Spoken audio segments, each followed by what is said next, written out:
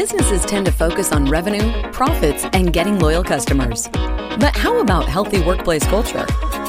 You're listening to How I Turned the Corner, where Kendra Prospero leads eye-opening conversations that most business leaders avoid. The right way to address employee challenges. Listen to real-life stories of workplace struggles, giving you valuable advice on what must be done to make every employee truly satisfied and fulfilled in their job. This is for leaders who want to create great company cultures and for employees who want to do something to put an end to suffering at work in the most practical ways possible. Here's your host, Kendra. So obviously, I am in the talent business. At least that's how my business is categorized. However, I do believe we are all in the talent business now because of the shift that employees have for their employers. Leaders can no longer afford to just go about things in the normal way.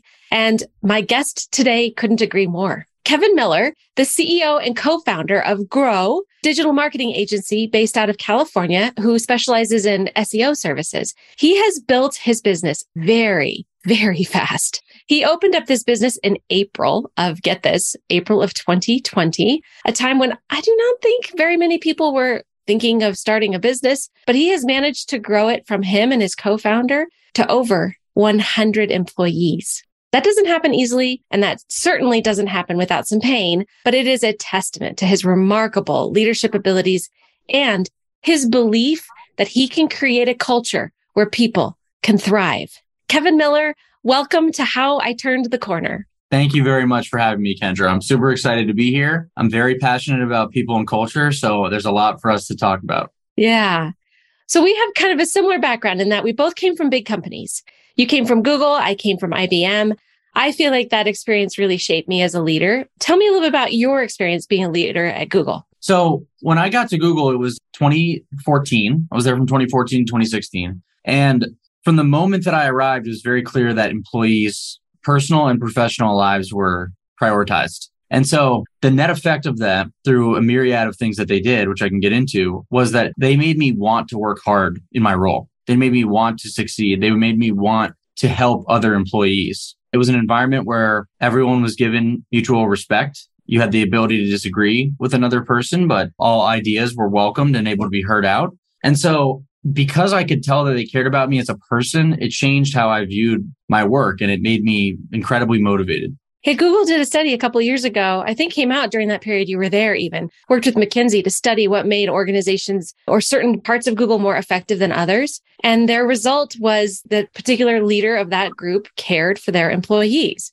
It's so simple. And yet so few people actually really do it. So what did it mean for them to care for you? Like, what did they do? What were some of the actions that they took that you've brought now into Grow?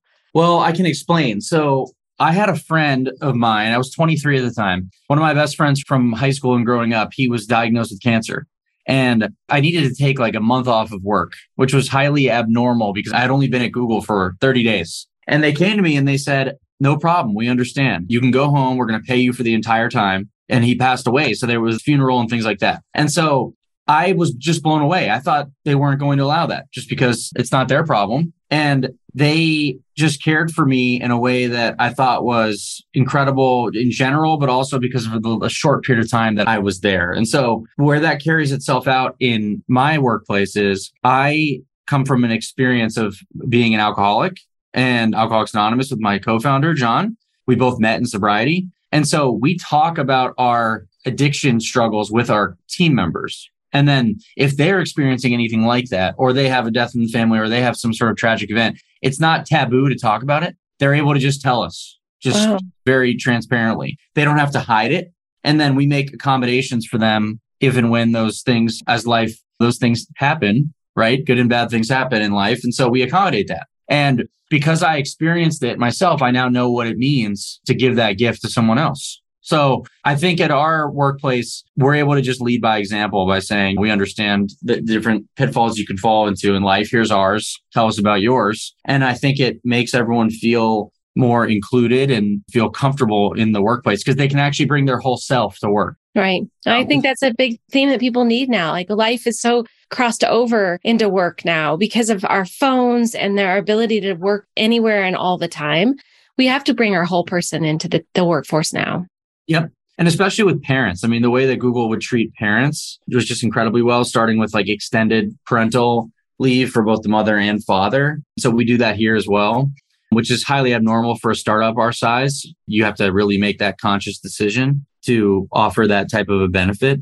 And then we just got a PEO from ADP, which I'm thrilled about. Most people don't care about that stuff, but I do because it gives our employees incredible benefits, like just as good as if they were to be at a Google or a Microsoft or an IBM. And so that encourages people to stay at the company and want to build a career here. And I think it goes a long way. Yes, absolutely. I think the benefits are kind of like one of those, it's like breathing. You have to have it. It's a really important part, but it's not something people really think about and sometimes even take for granted. Other things that contribute a lot to the culture. So what are other things that you're doing aside from just the great benefits that you do to kind of create this condition for people to thrive? You've got the care. You've probably got some other fun things you do. Yeah. So we have a system set up where when you come into the company, you are randomly assigned to chat with every single other member of the company throughout the course of a 12-month period. And it does take that long because we have 100 people. But I want my people speaking to each other, even if they have no relationship in their day-to-day work with each other. I want them to know who they are. I want them to get to know them as a person. So we have 15 and 30-minute meetings set up randomly throughout everyone's calendar on a weekly basis to help them get to know each other and ask questions about their personal life. 70% of our company is remote. So that represents all 50 states. So we have to go to that length to do that. Another thing that we'll do is we'll host events on a monthly basis that encourage people to have fun. So very recently, we had a virtual comedy show, a Zoom comedy show that the entire company participated on during work hours. And that just like brings people together. It just makes them feel like they really care. A few months ago, the United States went through the crisis with rising gas prices. And so we sent everyone gas cards to try to help mitigate that type of thing. And it's a small amount of money. So let's say maybe $25 or $50 per person. But that goes a long way for you as an individual to realize like my employer is watching out. This has nothing to do with work. This just has to do with making my life a little bit easier. Yeah. And so I'm constantly thinking of things that are circumstantial, like the ones I just described, to help people feel valued and to help them feel considered and help them feel important. The benefits are just, they really are just table stakes, like you said. Everybody offers them. Some are better than others, but we try to over-index on how we make people feel and making them feel valued. And that can be monetary, but also non-monetary. Honestly, a lot of it, the best way to do it is in a non-monetary fashion. So another example would be, we have a set of core values, and every week we pick a core value that we want to highlight, and we want to call out employees who personify that value. So for example, today, our core value was over communicate and educate. And that's one of the core tenets of how we work with our customers. And so I was able to get recommendations from 9 different employees who recommended other employees with a write-up as to why they personify that core value. And I was able to commend them and talked about them on all hands meeting in front of the whole company. And so that's great. That doesn't cost $1. It's just time and thoughtfulness. And so we prepare for that, and it makes people feel great to be recognized. Yeah, absolutely. Those are all really good things. And I think too, the other element of this that you're creating is you're creating a tribe in a way. Now that word has sort of a negative connotation to it, but how it shows up for me is that people feel like they've got community inside your organization. And community is ultimately defined by people who care for each other. When you're asking people to actually get to know each other on a deeper level than just what do you do and where do you sit and where are you from, you're creating that community with people. Yes. Yeah, absolutely. And creating community in today's world, like we were talking about earlier, is very hard to do when half of your staff or more is remote, because you have to look at community from a remote perspective and an in-person perspective completely differently. So there's a lot of stuff we do in our headquarter office in Los Angeles that's different than what we do for remote employees. Getting people to go to lunch together, getting people to go to coffee together. We'll pay for people to go on coffee walks together, to pay for their coffee so they can have time together. So I've just learned that ultimately this benefits the individual, but it also benefits the business if employees like each other. It just comes down to that. Companies are a melting pot. You're hiring the best man or woman for the job. And so people come from all different socioeconomic and racial backgrounds. And what I always try to teach people is that we're fair and everyone's opinion is valued. Nobody is better than the next person. And so they can kind of see that with the way that I behave. I've always tell people that there's nothing that I would ask one of my employees to do that I wouldn't do myself, including throw the trash out in the kitchen and stock up the refrigerator with water. I'm not above any of that stuff because I'm the CEO. And I think that goes a long way as well with employees, knowing that you consider yourself a peer. I consider that I work with my employees, not that they work for me. And I think that's a big difference. I actually don't like that statement even when I meet people and they say, oh, what do you do? And I say, oh, I run a business. And oh, well, do you have staff? And I always want to be like, well, I mean, I pay their paycheck. Yeah. Yeah. It's like I write the check, but that's it. We're such a team and it's such a symbiotic relationship where we each gain from each other. And so, yeah, it's really hard for me to say that someone works for me. One of the guys that is on my team, he teases me because he knows it gets my goat. He'll call me boss lady. And I'm like, do not call me boss lady. Yeah, I don't like that either. Yeah, I don't like that either. And he knows that. This wasn't probably very easy growing that fast. I'm sure you had some mistakes along the way. Do you mind sharing some of the things you learned? I mean, it's been such a short period of time that you've been in business, but I'd love to get an idea of like, what were some quick learnings that you had in the early days? Well, we've learned so much on the hiring front. So it's a great question. My business partner and I now, first of all, we interview every single person that comes into the company. So that's number one. I highly recommend that to any other CEO or founder. You want to make sure that you get to meet that person face to face. Not only is it important to make sure that they are a culture fit as you define it, but it's very important for them to know who you are. You don't want them to work for like a faceless or nameless CEO. And then we ask questions about where they came from. Like, how did they grow up? What was their family life like? What is motivating them to take this job? Prior to starting this company, I worked at Google, like I mentioned, and a lot of other San Francisco-based tech companies. And if you're at Google, Facebook, Snapchat, those employees move around a lot. And they get poached by Airbnb and all these other companies that can pay so much. And they're not moving companies for the right reason. So you really want to understand, why is someone motivated to work at your company? And we try to find the people that just really, really, really want the job for a very valid reason versus we're paying $10,000 more than probably the place that they were at before. Because if that's the reason, then they're going to leave us when someone offers them $10,000 more. Absolutely. So I look for things like punctuality. Are they on time for the interview? Politeness, professionalism. If I can tell that they're disengaged, even just like not focusing, I don't want to hire them. I'm looking for people who are like intentional. And by the time they get to myself and my business partner, we've already validated that they have the skills to do the job. It's just a personal cultural interview. And we ask ourselves, like, do we like this person's story? Do we feel like they embody what we embody? So another core value of ours is having an attitude of gratitude. We need people who are grateful for the opportunities that they have in their lives and don't take it for granted. Because it just all comes down to attitude, and especially with the younger generation. I mean, I'm only 31 years old, so it's funny for me to say this, but there is a major shift in mentality and what it means to work and work hard if you're 25 or below, like mainly the Gen Z age range. And that can be a controversial view, but I have noticed that. So you have to like really drill in. If you're a younger company, our average age is somewhere in the neighborhood of 27 or 28. And you've got to just get to know the person. Like I'm saying, it all comes back to what's their motivation for the role and how do you make sure that they're there for the right reasons? Yeah. And I would say too, that I have really distinctive memories of being a new employee. I just remember so much about that time. And I remember being such a dork. I was the gal that sent an email to like our general manager and suggested some things they should do for strategy. Yeah, I mean, I was 23, right? Like so stupid, but I was well-intended. And I mean, I hear those stories now of our incoming generation, and I think it is just youth. I believe we just have to teach people how to have a job. Because I mean, I would definitely say, I don't think I worked that hard when I was 23. I just didn't have enough context for why. Because I have a couple of Zoomers, as they're now known, on my team. And I mean, they're amazing.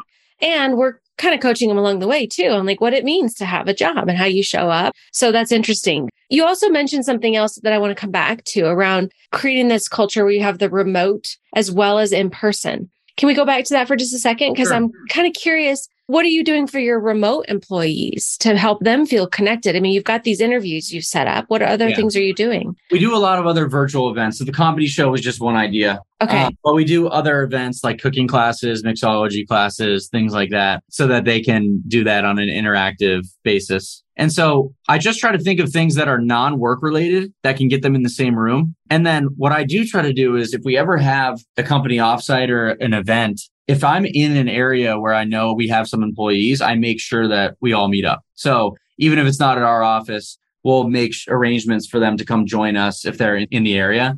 Then what we'll also do is we'll pay for example, we have a group of 7 or 8 employees in Lynchburg, Virginia. Not for any particular reason. They just all happen to live there because good people refer good people. And there's a group of them that are fantastic that just have referred each other and their friends. So we'll pay for them to go out to dinner as a group. Okay. And so I'm very in tune with where people live and what groups of people live where. And then we have a team member on our HR team that's in charge of inclusion and culture and making sure that we are connecting all the individuals we can. So that's how we do it. It's not a specific science, but we go through each group of people and make sure that they're all together. Well, what I hear too, Kevin, that's unique about you is you are thinking about your people a lot. I mean, I know my brain thinks about my cash and where to spend it, how to find it, all that. And then my products and services, are they competitive? Are they doing the right thing for the market? And then my third of my time is then spent on my people. Yeah. So it's my people, the products, and cash. I mean, that's where my brain is always at when it comes to the business. And again, I don't meet very many leaders who think like that. And so I appreciate it. I've heard you say this a couple of times, like you're thinking about what you can do a lot. It's on your mind a lot. Yeah. Well, look, in my business specifically, the reason that a lot of businesses have grown and done what they've done without having great culture is because they may be heavily reliant on their technology. So for example, like Airbnb or Uber or Lyft, they can have big layoffs or they can have big changes. And I guess Twitter is a better example. Twitter is going to run regardless. Same with Instagram. And so the owners of those businesses don't have to be as in tune because the end user doesn't notice a lapse at the tool when they're using it if the internal culture is not great. But when it comes to a digital marketing agency, our people are our product. We're effectively selling their time and their strategy. So if they're not happy, they're not going to go the extra mile for their client. They're not going to deliver for their client. So you really, quite frankly, cannot survive if you're a people or services-based company if you don't have a culture like this. Even in the case of Uber and Lyft, that's why I hesitate when I say them. Their drivers have to be happy. What happens when their drivers are not happy because they're not being paid? They go on strike. And that's happened multiple times because both companies raised a bunch of money and they cared about their end user and the internal people, but they didn't care about the people actually carrying out their core service. That was a big oversight and both companies paid for it. Oh, for sure. What a ridiculous thing to forget. Yeah, exactly. So they learned the hard way. If they had treated their drivers better, and honestly, Lyft did a much better job than Uber did. And there's tons of articles and documentation on this where Lyft drivers were always paid better and treated better. And that's why the company did well with less funding and didn't have like this major revolt of people not willing to drive like Uber did. So it catches up with you. I mean, in this day and age, you have to treat people the way that you want to be treated. It just has to happen. And so I'm a firm believer in that. Yes, totally agree. That's amazing. So then let's spend a minute on like how you've actually scaled this culture. Mm-hmm. So go ahead and share a little bit about how you've done this. And then I have some thoughts that I want to maybe add to it. Well, first, all of our employees are organic. They all came through a very specific, consistent recruiting process. So we haven't had any like major acquisitions or mergers where people come from a different culture. They've all come in and had the same first impression of what it means to work at Grow. So for example, you sign your offer letter at Grow. That same day, we have a welcome box that gets sent to you with a t-shirt, coffee mug, hat, all these different things that like make you feel a part of. That's your first impression of Grow. And so every single person who's come in to Grow has had the same experience in their onboarding, and it's very intensive. They get to meet a number of people. They get trained for at least a month before they work with a client. It's very uniform. And so then we introduce them to our core values, and every single person, like I mentioned, meets with me. And so they get to hear from me in particular what I expect out of them and what our core values mean and why we've chosen them. So that happens with every single employee. And then every week we have an all hands meeting for an hour, and you hear from every single department head as well as myself. And that meeting is highly focused on core values and connecting our work to our core values. So it's very hard to mistake that, but then people get bought into this culture of being kind. We believe that like you don't have to be rude and mean to have business success. You can do it without that. And so I have a lot of stewards that have learned from me and then they carry it on. I don't even need to be in the room and they're exemplifying what it means to work at Grow. And so that's how we've done it. It's kind of like cross-pollinated organically. I've just hired a number of good people. They've referred better people. We put them in management positions and everyone, you can't be a jerk or an asshole and work at Grow. I always tell people I'll fire you if I hear that you're being rude, disrespectful, and that goes for internal and clients. I have exactly the same. That's one of our values too, is no jerks. Yeah. I wrote an email yesterday to a client who cussed at one of my employees and I just said, that's not acceptable. All business matters aside, I don't care what happened. I don't condone that. We're not working with you anymore. What they do? So they were upset, but they probably haven't been spoken to like that before. There were days where I used to just put up with that behavior because we needed the money. Now we don't. And I take the liberty of letting people know that I don't want you in my sphere. It's too negative. I'm allergic to negative energy. I'm never going to subject my employees to rude clients just for money. And that goes the longest way with employees. When they see that I catch wind of that and then I fire the client to preserve their mental health, how could that not make them want to work here? That is amazing. And I think that is a true testament to strong values, because when you have the kind of values that make tough decisions easy, then you've got a real value. It's real. And your employees know what your real values are. And so if you're hiding behind something that looks great on a wall or sounds great to customers, but you're actually not living that, employees know that, just like your kids know what your buttons are, right? And so, that's excellent. I really applaud that. And again, very unique. Like that's not what a lot of leaders are doing, and especially in your industry too. Yeah, because you don't want to lose the revenue, but that's like your sort of put up or shut up moment as a leader. You get to prove to your team that you took a revenue hit to preserve culture. And that speaks for itself. I don't even need to say anything. Yeah. And I think it comes back around to what you said a few minutes ago too, about you're never going to ask your employees to do something that you wouldn't do. No. And you don't want to work with those types of jerks. And so why would you want your employees to do that? Yeah. Yeah. And that's how I feel too. It makes it so when I make an ask as a manager, people don't say no because they know that I'm not recommending this to put more work on their plate. This is what has to be done. And I would do it if I had the time myself. So it's not like everybody knows we're on an equal playing field. Yeah. So then for this final interview with you, when you kind of are doing the review and you're just figuring out their person's story and if they're a fit or not, have there been people where you've been a little on the fence and you still brought them in? Yes. And what happened? Did it work out or? Yes and no. Okay. It depends. Sometimes you can't tell enough from a 30-minute final meeting, even with my partner conferring. And so there's no substitute for just getting someone into the role and seeing how they perform. I agree. Because you can see how they do over time. But you asked a question about how do we really scale to 100 employees? The key is not a lot of people left. So that's the thing that has been helpful for us growing, is that we've created a workplace where people want to stay. Yeah. And so it sounds like a huge number, 100 W-2 employees, because we also have 100 contractors. So it's really 200 total, but it just added up one by one. And that's not to say that we haven't had people leave. I mean, we've had a number of employees leave voluntarily because they were burned out. We couldn't hire fast enough at one point to keep up with the demand. We didn't have a level system in place for a year that could articulate clearly what someone's career path was. We had some people leave because of that to go to a more mature company. And so it's certainly not without growing pains. We've had more turnover than I'm frankly comfortable with. But I've been racing to improve those parts of our business to make sure that we can improve retention. So like one of my big metrics for this coming year is employee retention rate. But I want to have 10% or less of our employees that leave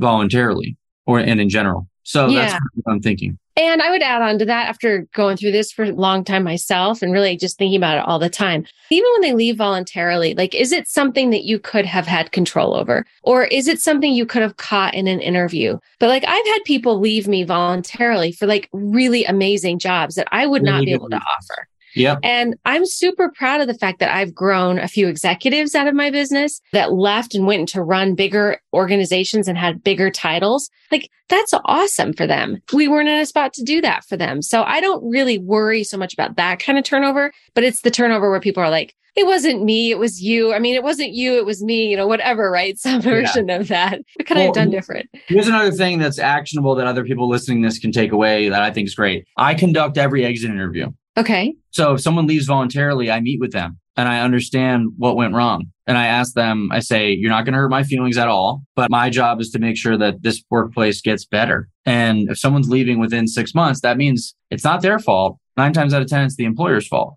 We didn't do something. We didn't meet their expectations. I politely ask that and want to know what that is so that I can fix it.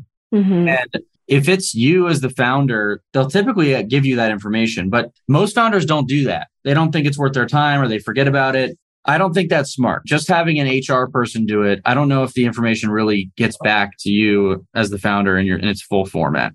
And so I've been able to make multiple changes as a result of feedback that I've gotten in those meetings. And then also it de-escalates the situation too. So if someone's upset about something, but they get your time as the CEO, that's a respectful act. So they typically leave the company less mad. And like one of the most important things is to limit negative word of mouth and not to burn a bridge. So like I always tell all my employees, we don't burn any bridges no matter what. If someone has a horrible experience here, that's unfortunate, but we'll talk it through. But no one's ever going to leave saying those people were horrible and they did this to me or that to me. Like we just don't engage in that activity. Mm-hmm. We're too mature and too much of an adult to do that. So that goes a long way too. Yeah, I love that. Well, I think that's a perfect way to end this. So thank you, Kevin, so much for your insights on this. I'm really, really impressed by what you've been doing and what you're doing. I hope you're able to use this as part of your employment brand too, because I want more people to hear the amazing work that you've got going on internally and externally there at Grow. I would love to. Thank you so much for having me, Kendra. I really appreciate it. Thank you.